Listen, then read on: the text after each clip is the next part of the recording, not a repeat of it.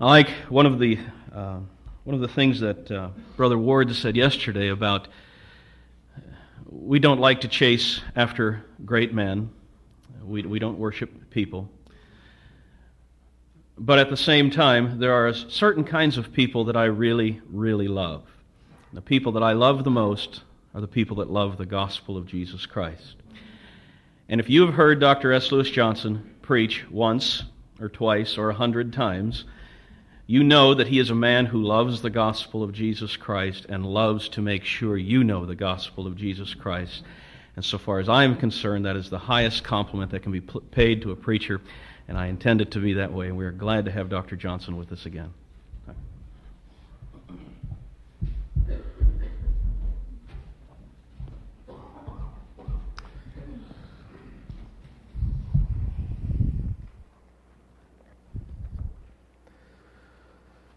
Well, I want to say it's a privilege to be here, and I am grateful for the opportunity. When you reach the age that I have reached and you look back over your life, you realize the many ways in which you have not done what you thought you might do or be what you thought you might be. The Lord leads us all in rather different ways, of course, but I'm delighted with the fact that my path has come through the Bunyan Conference and the opportunity to hear some of the men that I've heard. I told Elder D.J. Ward yesterday that I don't think I will ever forget the text that he preached on last year. Luke chapter 8, verse 27, our Lord crossed the lake and met a certain man. Remember that? A certain man. And this man was a man who was demon-possessed. I remember that. And he wore no clothes. And I remember what he had to say about that. I'll not forget that. And then particularly, he dwelt in the tombs. That brings back all of my thoughts concerning the nature of man. He dwelt in the tombs. And then last night, I told him that I won't forget that text about the two blind men, and Jesus had compassion on them. So I'm grateful for the Bunyan Conference. I'm grateful for Elder Ward and the others I've had the opportunity to hear. And I'm particularly grateful to John Riesinger himself, because some years ago, probably was 35 years ago, I had an engagement to go over to New Albany, Mississippi, and preach in a Southern Baptist church in which the pastor was a young man who, as a high school boy, I had an opportunity to influence in Bible exposition at a camp. His name is Wayne Neal. We gave him the name Wop. I don't know why. I think maybe he looked a little Italian. And that was what, in those days, 50 years ago, you could hear that expression. At any rate, he invited me over to his church, and after the first message, I suddenly came down with the flu. I'd brought some tapes along. Someone had given me the tapes, or I had gotten the tapes. And at any rate, I was in the bed for about 3 days. And the tapes were the 5 Points of Calvinism by John Riesinger. Now, I'd been struggling with this. I'd been struggling particularly because I was at Dallas Seminary, had been there for many years as professor of New Testament, and then later as professor of systematic theology. And I was an Amyraldian. I didn't know what an Amyraldian was, but that's what I was. And But I was struggling with the fifth point because I knew that it probably would mean my position as an instructor at that institution, and that it would mean a change of fellowship. The fellowship that I was in, the Christian brethren would not want me around very much. And I listened to those 5 tapes, at least the 5 points of Calvinism. I don't remember how many tapes there were. And I'd been thinking through these things, and I want to express my public appreciation to John, if I did not do it last year, for the clarity of the presentation of the 5 points of Calvinism. I don't remember, to be perfectly honest with you, whether that was a turning point or not, but it was something I never forgot. I can remember lying in that bed, listening to the 5 points of Calvinism, and rejoicing in the clarity with which he set forth that doctrine.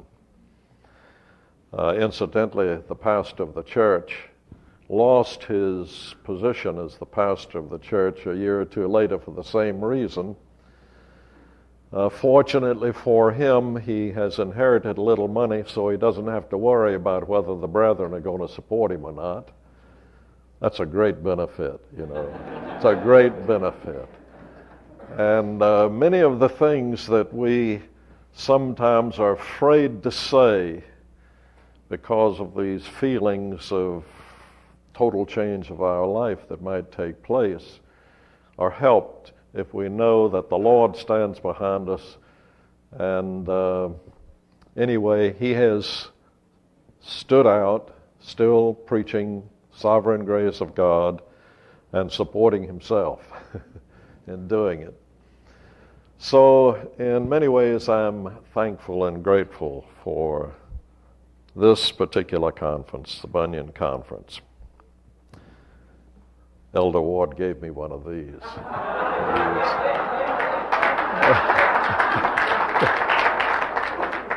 I thought it was a whole sheet, but he says it's only about 40 by 40. But I'm going to take that back to Dallas. I don't want to wet this with perspiration this morning. I'm going to take it there, and if they invite me again to preach in the chapel, which they do occasionally, I want to pull it out. Came from the Bunyan Conference. Thank you, DJ. I've been asked to speak on several passages that have to do with definite atonement or problems connected with it. And I want you to turn with me to 2 Peter chapter 3. And I want to deal with the passage, the 9th verse, and the statement that Peter makes there. But I'd like to read the 9 verses, say a few words about them, and then discuss that particular text, because as John Newton himself said, this text is a bone that Calvinists do not often like to pick because of its difficulty. A hard bone, he called it. I think it's very easy. I think you will think it's very easy when we finish today. But he thought it was a hard bone, so it deserves consideration. The apostle writes in verse 1, Beloved, I now write to you this second epistle, in both of which I stir up your pure minds by way of remembrance, that you may be mindful of the words which were spoken before by the holy prophets, and of the commandment of us, the apostles of the Lord and Savior. Knowing this first, that scoffers will come in the last days, walking according to their own lusts, and saying, Where is the promise of his coming? For since the fathers fell asleep, all things continue as they were from the beginning of creation. For this they willfully forget, that by the word of God the heavens were of old, and the earth standing out of the water and in the water, by which the world that then existed perished, being flooded with water. But the heavens and the earth, which are now preserved by the same word," that's interesting, by the same word, "are reserved for fire until the day of judgment and perdition of ungodly men. But, beloved, do not forget this one thing, that with the Lord 1 day is as 1,000 years, and 1,000 years as 1 day.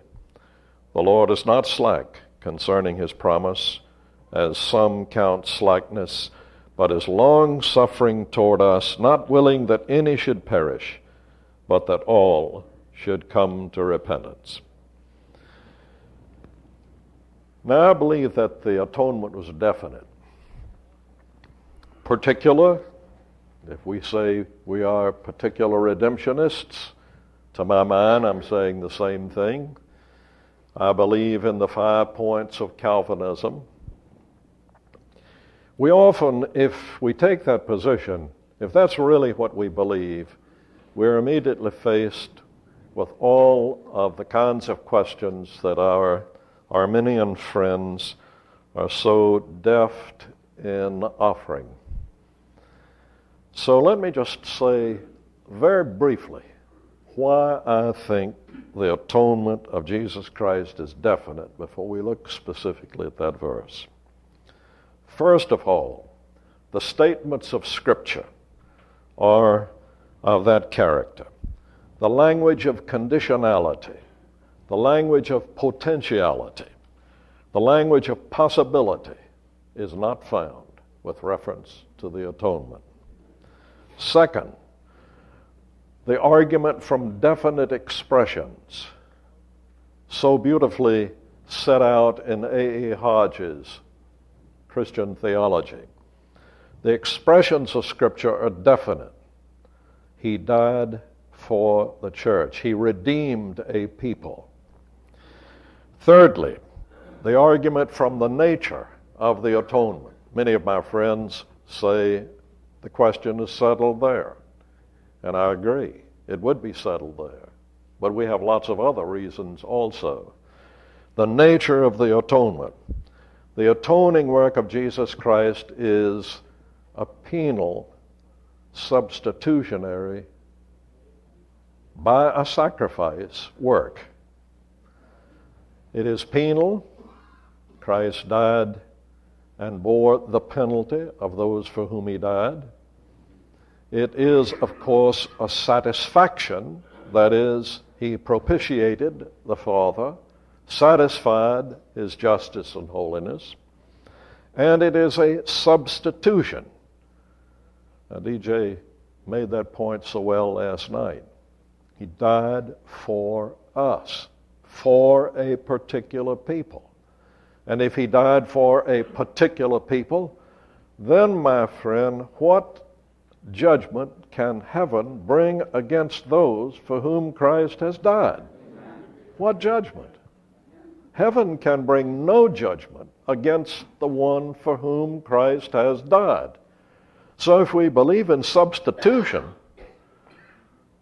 then we must be believers in a definite atonement, a particular redemption. There is no way out of that. Now, if you want to abandon substitution, I have friends who've abandoned substitution. They like other forms of the atonement. They're attracted to a moral form of the atonement, moral influence.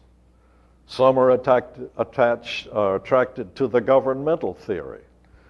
Many Arminians, by thinking about this, find themselves forced into a governmental theory of the atonement. If you take, for example, and read Clark Pinnock's writings, Pinnock claims he began as a Calvinist, as a dispensationalist. The dispensationalists didn't recognize him as a dispensationalist. The Calvinists, I don't know how they recognized him in his earlier days, but he says he began that way. He has written that. I'm not repeating anything that someone may have said about him. It's what he wrote. But in his later writings, He says that he has found that substitution is a problem for him, and so he's been thinking about, and then he describes in rough form the governmental theory of the atonement. That is, that Jesus Christ did not die specifically for the sins of those who are the redeemed. But in his work, by suffering as he did, we know that God does punish sin. The governmental theory is a favorite retreat of the Arminians. But if the atonement is a penal substitutionary atonement, then you must be one of us. You must be. Fourth, there is an argument from the priesthood of Christ. After all, the work of the high priest was the work of sacrifice and intercession for a particular people, wasn't it? What Aaron and the other high priests did was to offer sacrifices for the Israelites, didn't they? Did they offer them for the Moabites or the Amalekites? They were for Israel. They were a particular people. And he made intercession for those for whom he offered sacrifice. Our Lord in heaven makes intercession for those for whom he has sacrificed. He says he doesn't pray for the world. He prays for us. Those for whom he sacrifices, he prays. He doesn't pray for others. We wouldn't have to go farther than that. He cannot offer for those for whom he doesn't intercede. What is his intercession? It's the presentation of his offering. Fifth, one of the finest of the arguments and one of the simplest is the argumentum a minore ad maius. I don't expect you to repeat that, of course. We do this in theological seminaries so that students' eyes will say, he's smart. The rabbis call this the kal v'chomer argument, light and heavy. It's the argument from the less to the greater. He that spared not his own son, but delivered him up for us all, how shall he not with him also freely give us all things? If he died for us, then he will give us everything. That's the greatest gift. Everything else follows. If he offered a sacrifice for us, then will he give us conviction of sin? Will he give us repentance? Will he give us all of the other things? Will he give us faith? Of course. He that spared not his own son, but delivered him up for us all, how shall he not with him also freely give us all things? So if you believe he has given himself up for you, the greatest work of all these other lesser things, like faith, repentance, and so on, they have to come. Sixth, are you persuaded yet? The argument from the results the atonement has accomplished. That is, the harmonization of the design of the atonement and the end.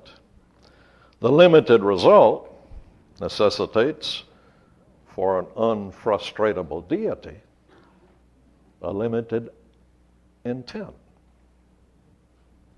It seems obvious. Of course, if you have a God who can be frustrated, that argument does not carry weight with you. But your problem's not the atonement. Your problem is with the kind of God that you have. The necessary harmony of the inter-Trinitarian economy of salvation. I learned that from John Murray of Westminster Seminary. The inter-Trinitarian economy of salvation. Think about that. You know what that means? That means the Father works toward one end, the Son works toward the same end, the Spirit works toward the same end. The Father elects. The Spirit gives faith to the elect. The Son dies with the intent of saving everybody. No, of course not. We don't have a dissonance in the Trinity. We don't have the persons of the Trinity working toward different goals. They have the same design. The elect, the elect, the elect. The Father doesn't elect the non-elect, He elects the elect. The Spirit brings to faith the elect. The Son of God dies with the intent of saving the elect. He offers for the elect.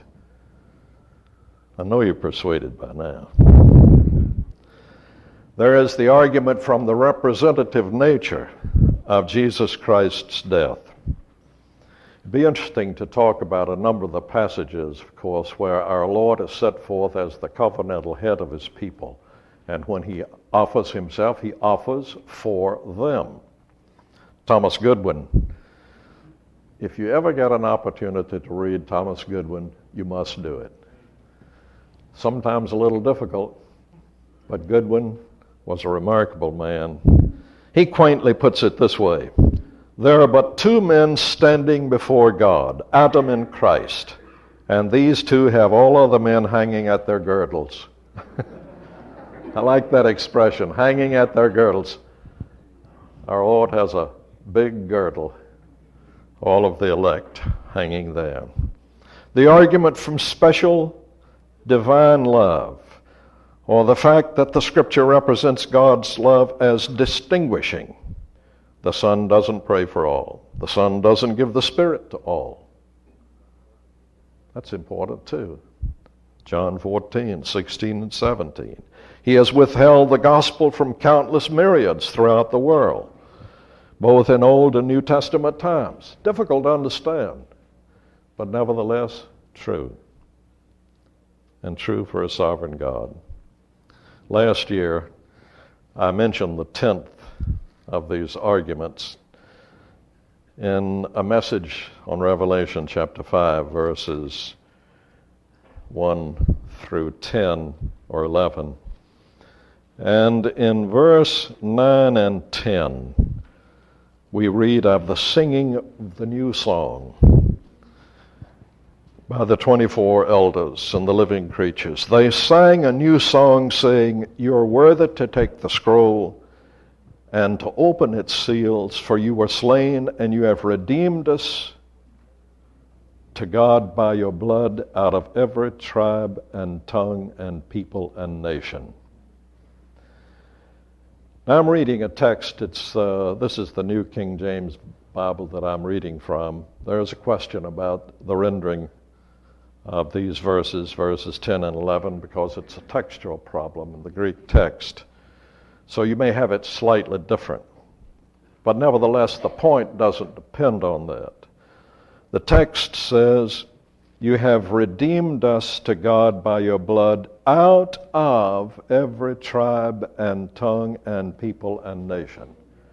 Now, if the atonement or redemption was universal, he would have simply said, "You have redeemed every tribe, tongue, people, and nation." But it's out of. The construction in the original text is a partitive construction. It's some out of them. Some translations translate it that way. Some from have been redeemed. That's number 10. So I think if I were to be asked about this question and someone were to give me a little time, that's what I would want to say. I would want to expound these passages in order to demonstrate that those who believe in a definite atonement have the testimony of the Word of God in support of their claims. And they have many, many, I think, unanswerable arguments. We have a sound ground for our faith. And of course, for those who have been by the grace of God brought to the understanding of this, you know that there is something within your heart that God has implanted there, the confidence, the conviction that comes from the Holy Spirit, that this is the Word of God. It's the testimony of the Holy Spirit. And I think, I don't say this in any kind of way like a braggart, but it's one of those things I think that God has given to me, that there is a conviction within my heart that this is the teaching of the inspired Word of God, supported by reasonable arguments through the exposition of the words of Holy Scripture. Now, 2 Peter chapter 3 and verse 9 poses a bit of a problem. I know it's a problem because I have people from time to time asking me about 2 Peter 3:9. They will say, I heard everything you said, but what about 2 Peter 3:9? They do this about many passages, of course, but this is just one that frequently is given. In December of 1995, a little over a year ago, the radio broadcast that Believers Chapel offers, which are tapes that through the years I had given over the local station there, it's still going, and so they go back and play expositions of books of the Bible. I received a call with the telephone from a lady, Carolyn Palmer. Martha will remember Carolyn Palmer. And she said she had listened to the radio broadcast, and she wrote me a letter of appreciation for the ministry, and in the conversation with me over the telephone, for when I got the letter, it was a lengthy letter in which she mentioned she had been originally a member of the First Presbyterian Church of Dallas, and I had, when I came to Dallas to go to the theological seminary, transferred my membership from a Presbyterian church in Birmingham, Alabama, to First Presbyterian Church, where I was for several years going through the theological seminary. So it interested me, and in the letter she had said that she had been there for many years, a member of that church, but in more recent times had been attending charismatic churches. But she said, I feel they are a bit too much interested in my money. And I responded by calling her on the telephone and thanking her for the letter and telling her that I would be happy sometime to talk to her about her problem, because in her letter she went on to say that she had been listening to our broadcasts and that she had appreciated very much the doctrine of sovereign grace, but she found 2 Peter 3:9 to be a problem. And the text, as you know, is this rather famous text. The Lord is not slack concerning his promise, as some count slackness, but is long-suffering to us, not willing that any should perish, but that all should come to repentance. So, what about it, Peter? What do you mean? Not willing that any should perish, but that all should come to repentance. Well, Peter is talking, as you know, about the claims of the mockers. There are individuals who did not evidently believe the promises concerning the coming of our Lord. And what followed was a natural kind of thing, the doctrine of uniformity. People do not believe that there is such a thing as a climax of the coming of Jesus Christ in the future. It's easy to see how some form of the doctrine of uniformity, like evolution, should develop. Non-intervention of God should obviously be part of the doctrine. So Peter wrestles with that a bit. He deals with the claims of the mockers, and he says, essentially, the mockers have forgotten two things. He says, of course, they say, where is the promise of his coming? Everything has remained the same. But this, they willfully forget that by the word of God the heavens were of old, and the earth standing out of water and in the water, by which the world that then existed perished, being flooded with water. Peter says, you've forgotten that there was a disturbance of the whole creation. You've forgotten the flood. Not only that, not only have you forgotten the flood, but you've forgotten the fire that's coming.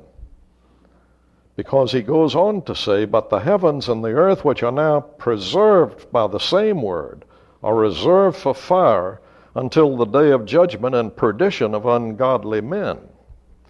So these individuals have forgotten the flood, they've forgotten the fire. We can account for the time since the promise. God has been carrying out his purposes. This neglect of the flood and this neglect of the fire, and incidentally, Peter says it's a willful neglect of the flood. Willfully. That's the meaning of that Greek adverb. Translated properly, I think, in the NIV and the RSV. And it's by that same word of God, that the fire is also to come. Now, Peter says, I'd like for you to remember a couple of things. In the 8th verse, he says, I would like for you to remember a relationship that exists. But, beloved, do not forget this one thing, that with the Lord, one day is as 1,000 years, and 1,000 years as one day. Now, I think many of us need that. We need that with reference to the second coming of Christ, because we inevitably, at least speaking out of my own personal experience, we inevitably fall into the pattern of things in which we push the coming of our Lord aside. Everything is, this is the year 1997 now. 1997. And so it's natural for us to not pay much attention to the fact that this age may be coming to an end soon. Some form of end. So we need to remember the fact that one day is with the Lord as 1,000 years, and 1,000 years is as one day. This text, incidentally, is no refutation of a 1,000-year kingdom, nor does it support a year-day theory of creation or of prophecy. He's just making the statement. One day is as 1,000 years, and 1,000 years is as one day with the Lord.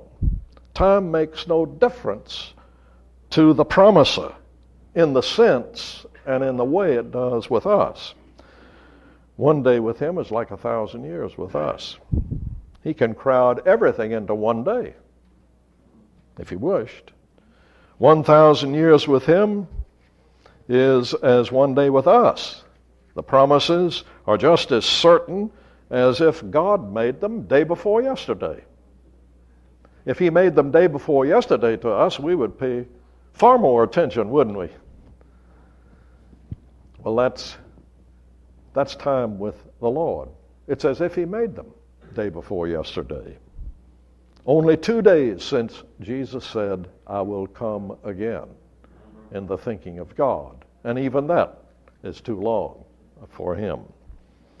But now, the climax is the 9th verse.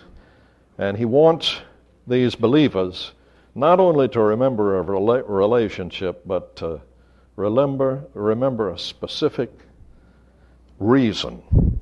The Lord is not slack concerning his promise, as some men count slackness, but is long-suffering to us, not willing that any should perish, but that all should come to repentance. Now, any, I don't know whether I'm pronouncing that correctly or not. I'm a Southerner, you know. Any. I don't say ani. Any. Cannot be understood of every individual, since he's willing for some to perish. Romans chapter 9 tells us that. The scriptures tell us that. He is willing for some to perish. That's very plain. So that raises a problem for me. That's just an old exegetical problem. I might throw this out to students in a class on the exegesis of 1st and 2nd Peter. He is not willing that any should perish, but they have perished. Have they? Well, depends on how you define any. Any? Let's put it this way. Any believers? See, any may be any unbelievers as any believers. There's a big difference. Not willing that any should perish. But if it's unbelievers, I would have a problem. Romans chapter 9, verse 22. Many passages, of course, but Romans chapter 9, verse 22 comes to mind. You know why it comes to mind? Because I put it in my notes. What if God, wanting to show his wrath and make his power known, endured with much long suffering the vessels of wrath fitted for destruction? So he is willing for some to perish. In fact, for many. So any must not be a reference to unbelievers. Any must be a reference to believers. Isn't that true? Well, of course, if you just think about it, it must be a reference to believers. Now, let's then take a more careful look. The Lord is not slack concerning his promise, as some men count slackness, but is long-suffering to us.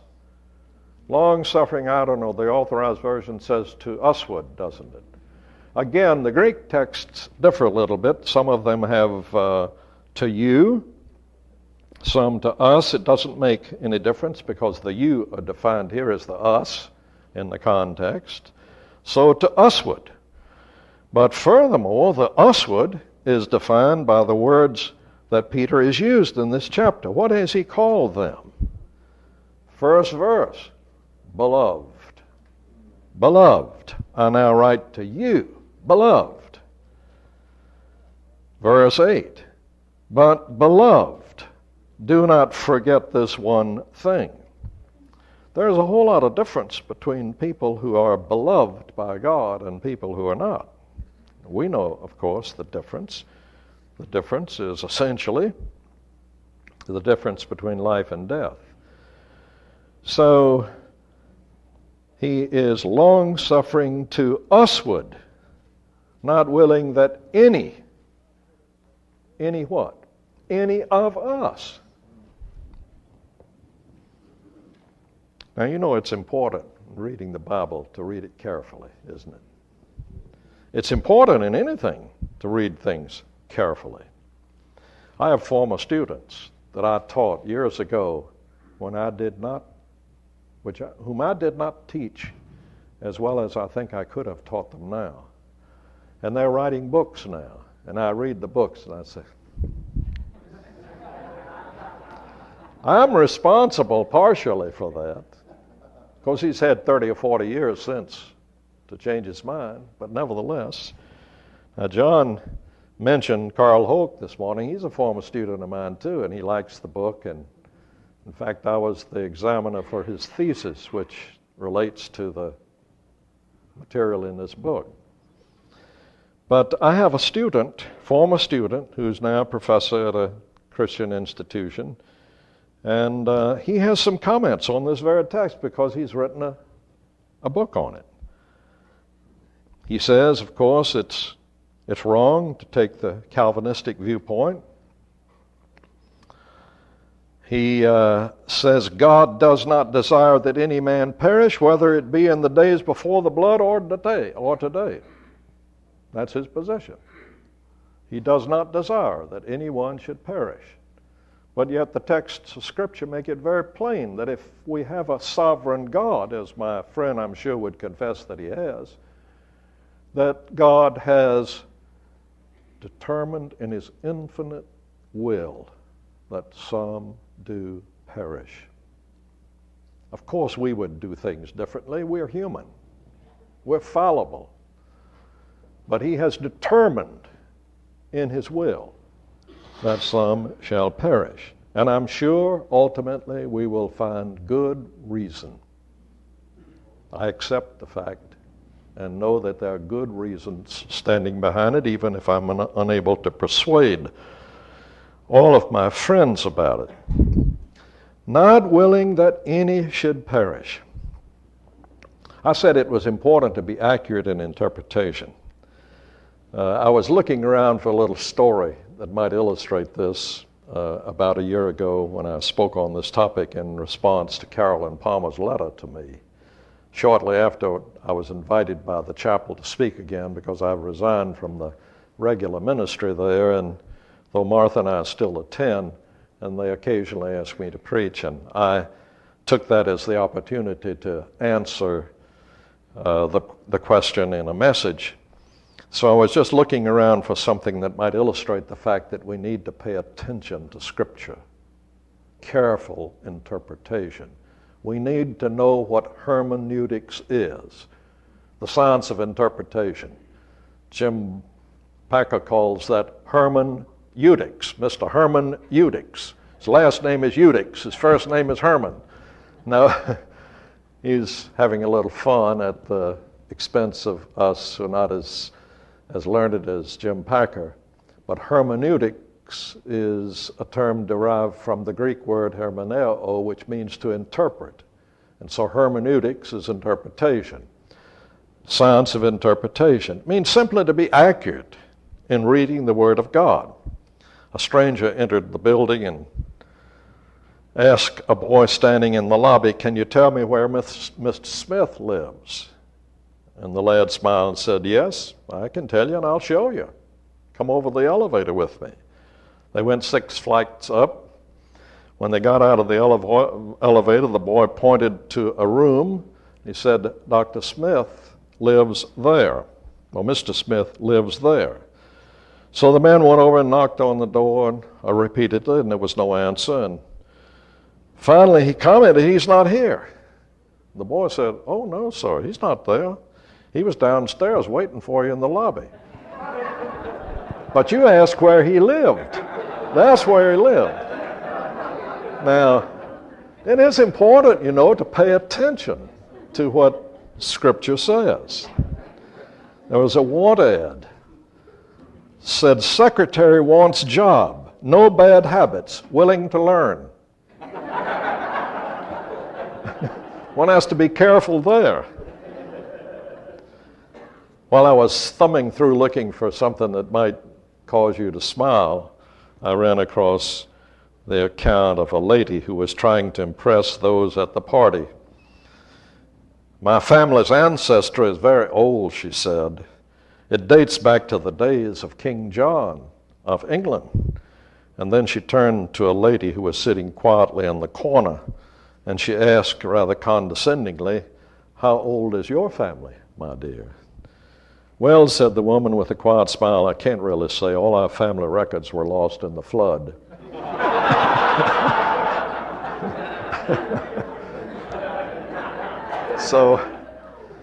Anyway, the point I'm making is that we need to be accurate. Now, when Peter says, "The Lord is not slack concerning his promise, as some men count slackness, but is long-suffering to us," or to you, that "us," that "you," is defined by the context. And the context makes it plain he's talking to the beloved. He doesn't say it once, he says it twice, just so you will get it. He is talking about the beloved. He's not willing that any of the beloved should perish, but that all of the beloved should come to repentance. That's one of the greatest texts that you can find. Instead of being a problem, something we stumble over, it's something we rest upon and rejoice in. He is not willing that any of us, any of his elect, should perish, but that all of us should come to repentance.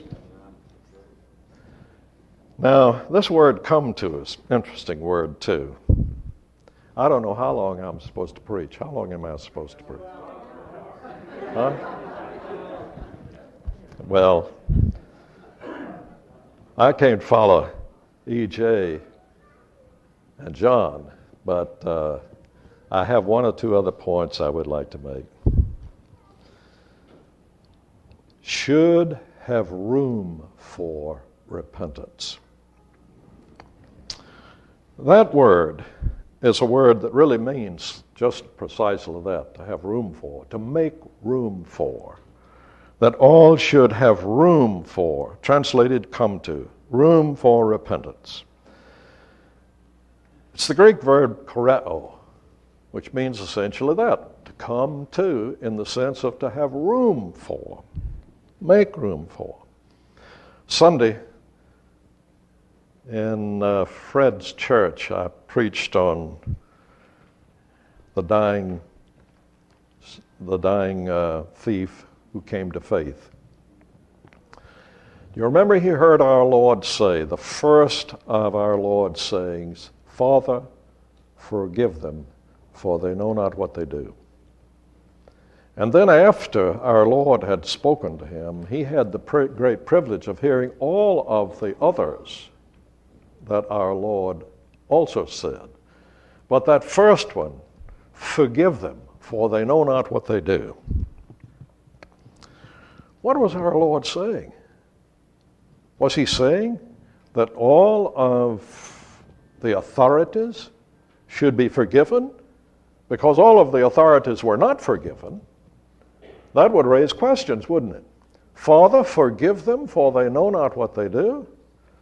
In the first place, is ignorance ground for forgiveness? Ignorance is not ground for forgiveness. Drive down the highway 80 miles an hour, and you're pulled over by a motor cop, and he reminds you that the speed limit was 65 or 70. And you say, but I didn't know that. That won't go. I tried that one time myself. It does not go. I was not going 85 at the time, but I was going 45 or so in a 35-mile zone, going to the seminary, so anxious to teach a class. It was good. I had another illustration for my students. But anyway, I was pulled over, and that was the first thing I said to him. I didn't know that the speed limit here was 35. Well, I don't even remember whether he smiled or not, but I do remember I got the ticket. It's the last one I've had for now. And I hope I don't have another one. But anyway, ignorance is no excuse. What was our Lord really praying? Father, forgive them, for they do not know what they are doing. No, he was praying for a time of grace.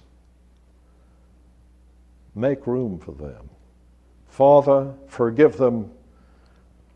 Ignorance is no ground of forgiveness, but ignorance is justifiable ground for a delay in the execution of the necessary judgment. That's what our Lord was praying. He was praying, Father, release them. As a matter of fact, the word aphiemi, which is the Greek word that commonly means to forgive in the New Testament, is a term that's translated in the New Testament in more than one place as let go, release. Of course, when we're forgiven, we're released from the penalty of our sins, but our release may be in other ways as well. So forgive them. If you don't believe that, I'll just have you turn to a couple of passages. Acts chapter 5 and verse 38. We read these words. And now I say to you, keep away from these men and let them alone. That's the word. Let them alone. Let alone. The word is translated here. Father, let them alone, for they do not know what they're doing. Let's try one other place. John 11, verse 48. John 11, verse 48. Here we read, if we let him alone, like this. That's the word, commonly translated forgive, but it means to release, to let him alone. If we let him alone like this, everyone will believe in him. When our Lord was hanging upon that cross and said, Father, forgive, he said it in the sense of let them alone. Give them an opportunity for repentance. Give the church an opportunity, the whole of the believing body that shall come along. This was a prayer for the Irenaeuses. It was a prayer for the Augustines. It was a prayer for the Luthers and for the Calvins and for the Riesingers and the Wards and the Johnsons and all of the others down through the years.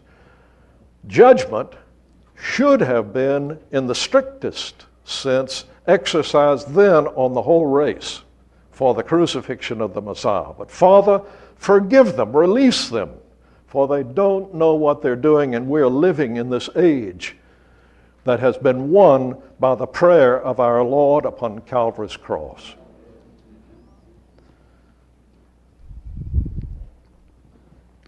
Father, forgive them, for they do not know what they're doing. The Lord is not slack concerning his promise, as some men count slackness, but is long-suffering toward us, not willing that any of us. In fact, the previous verse makes it plain. Beloved, don't forget this one thing, that with the Lord 1 day is as 1,000 years, and 1,000 years as 1 day. The Lord is not slack concerning his promise, as some count slackness, but is long-suffering toward us beloved ones, not willing that any of us beloved ones should perish, but that all of us beloved ones, every one of them, should come to repentance. Everyone who has been elected, everyone who has been elected will be given faith. Everyone who is elected and given faith will be saved. Every single one of them shall reach the presence of the Father in heaven for eternity. That's precisely what he's saying. You know, people often think that when you talk like this, what you're doing is really picking pages out of the Bible and making them serve your own purpose. And sometimes that's done. I must confess, sometimes I've done that, and I'm ashamed of that. And sometimes I did it and did not realize what I was doing. Robert L. Dabney was one of the great Southern theologians. There have been several of them. Robert L. Dabney, two from South Carolina, James Henley Thornwell, and Girardeau was another one. Those Southern Presbyterian theologians stood for the truth in the 19th century. One of them was Dabney, perhaps the greatest of them, although I like Thornwell particularly. His works are available. One can read them. Marvelous gift with the Word. I remember him particularly because he chewed tobacco. It's kind of like remembering Spurgeon and his stogie. But Thornwell liked to chew tobacco. In those days, that evidently could pass for outstanding Christianity. He was at one time the president of the University of South Carolina, then was professor in the Columbia Theological Seminary, which is now the seminary of the Southern Presbyterian Church and now the PCUSA. Dabney, in commenting on this, says, "Greater love hath no man than this, that a man lay down his life for his friends. But the greater includes the less. Whence it follows that if God the Father and Christ cherished for a given soul the definite electing love which was strong enough to pay for him the sacrifice of Calvary, it is not credible that this love would then refuse the less costly gifts of effectual calling and sustaining grace." See the same argument? As he that spared not his own son, but delivered him up for us all. Greater love hath no man than this, our Lord said, that a man lay down his life for his friends. But there is a greater love than that, unless with that laying down of life, all the lesser gifts necessarily follow. That's Calvahoma. This is the very argument of Romans 5:10 and 8:31 to the end that we mentioned about.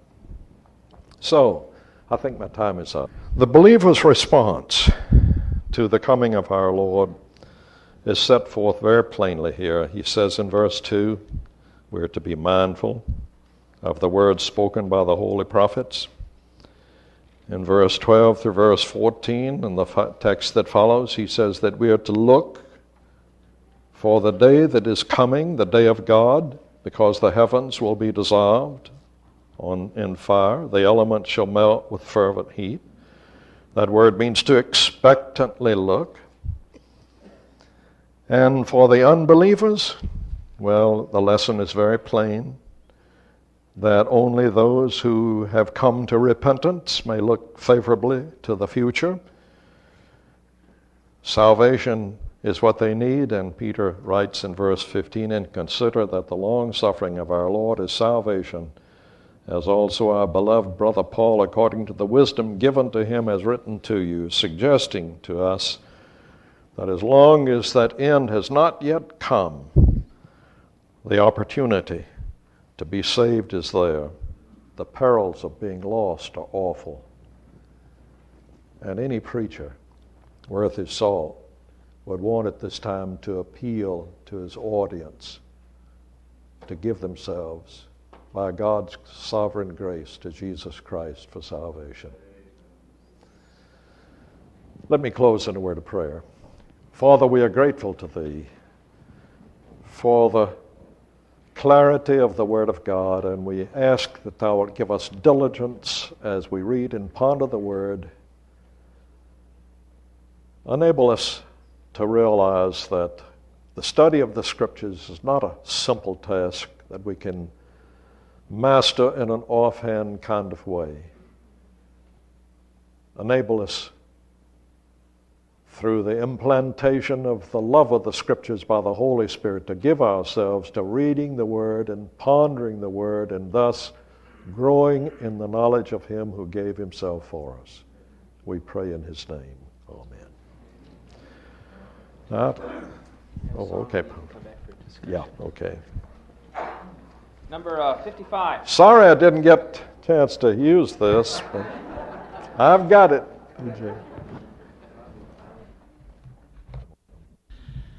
I like some contemporary courses, but I also like the great hymns, don't you? It seems to me that Dr. Johnson's like wine. He just gets better and sweeter the older he gets. I didn't hear that, don't want to hear it. We have about 6-7 minutes. If you have any questions that you would like to direct to Dr. Johnson, what he said, remember the microphone is up here, and you have to come up here. So are there any questions that you would like to direct to Dr. Johnson? Here's one coming. Mr. Morris from Burlington, North Carolina. Be careful what you say. We actually live in Hall River. What was that again? Yes. There's another one of those literalists. Thank you, Mrs. Johnson. With regard to 2 Peter 3 and the contextual matter, significantly, those who are beloved are also spoken of as those to whom the second epistle is addressed. And when you look at who the addressees are of the first epistle, it's significant that they are elect strangers of the dispersion. So that, I think, certainly commends more what you've said. I wanted to ask, though, with regard to some men who would adhere to a position of sovereign grace, they would believe in unconditional election and particular redemption. But they've taken a view of 2 Peter 3 that would relate the passage more to the universal offer of the gospel. I think John Murray would do that. What would you say in regard to them? Would you use the contextual argument with them as well as with those who would be of an Arminian background? You can stand any place. Well, I really didn't know that John Murray takes that particular position because Mr. Murray was an outstanding theologian whom I have appreciated very much, have learned from him not only the inter-Trinitarian economy of salvation, but other things as well. I would still use that contextual argument. And knowing John Murray, I'm surprised that that's not what he would use too. So not having read that, I wouldn't know how to answer it fully. But Mr. Murray's commentary on Romans, the 2 volumes that he wrote, are remarkable for not simply the theology, but the exegesis as well, the careful exegesis, the careful grammatico-historical exegesis. And as a matter of fact, though his views prophetically differed from mine, his exposition and exegesis of Romans 11, I cannot find anything in that chapter with which I disagree. He even acknowledges a future of ethnic Israel, which I happen to believe in. So I would pay attention to what he has to say, but I still would use my argument. I think my argument is sufficient. It's true to the context. It follows in the flow of the argument of chapter 3, and we don't need to go anywhere else. We have Peter saying that right in context. John Murray is one of the few writers who will ever raise the obvious objections to what he's saying. He doesn't wait for you to raise them, he raises them himself. He's probably one of the most honest, clearest writers that I think you'll ever read. All right, anybody else have a question?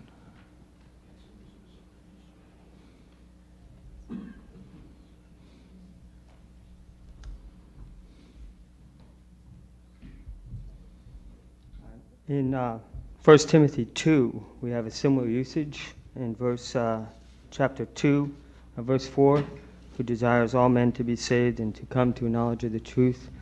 The context here is a little bit more difficult. Could you expound on that? Is it all men without distinction or exception? And then how that relates with Romans chapter 5 and the use of the word many there.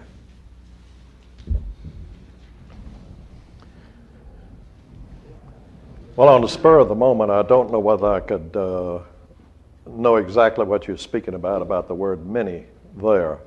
Obviously, the term many is always to be defined by the context.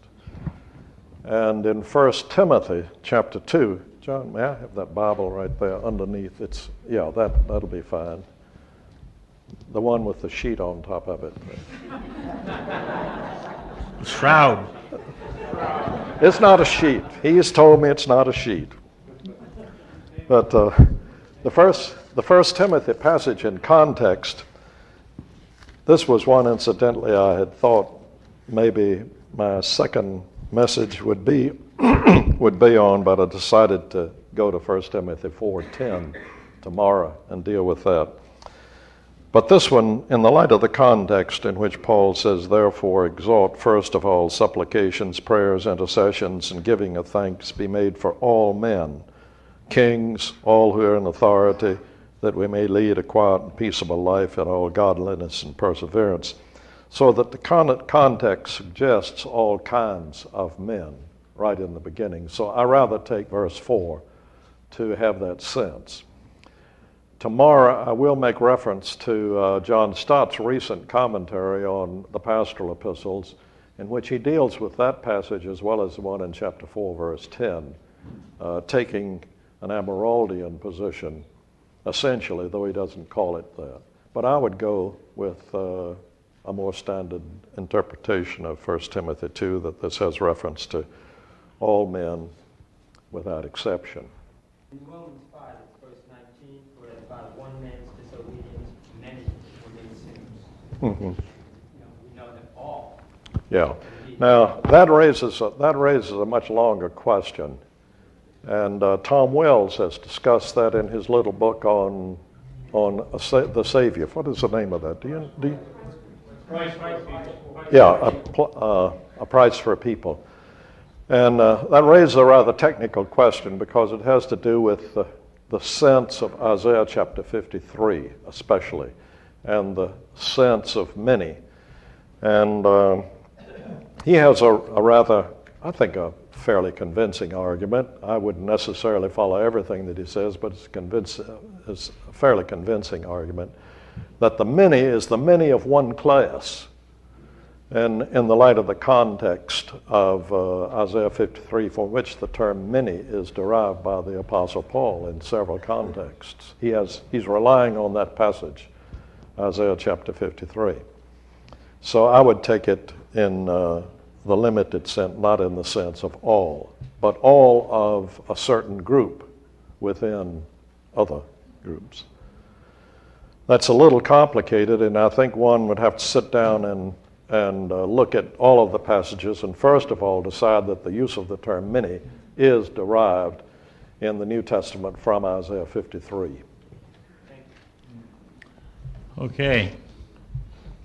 By the way, if you take a chart on Romans 5 and begin to verse 15, go through verse 19, and take every time the word many and every time the word all, and it almost sounds like Paul just doesn't want to use the same word a couple of times, but it's a masterful argument. And when he says many, it seems he means more than one. One man's disobedience and a whole lot more than one were made guilty. But the many who were made guilty is really all, and so in the next verse he'll say all, and it's all who are representative by the representative. And whatever happens to the one who is the representative must of necessity happen to all he represents. And he represents many, meaning more than one, and in the case of Adam, he represents all men without exception, but in the case of Christ, he mentions, or he represents only those who have been given to him by the Father. So the alls and the many are not coextensive. And it's a masterful, masterful argument, and the NIV has a horrible footnote on it.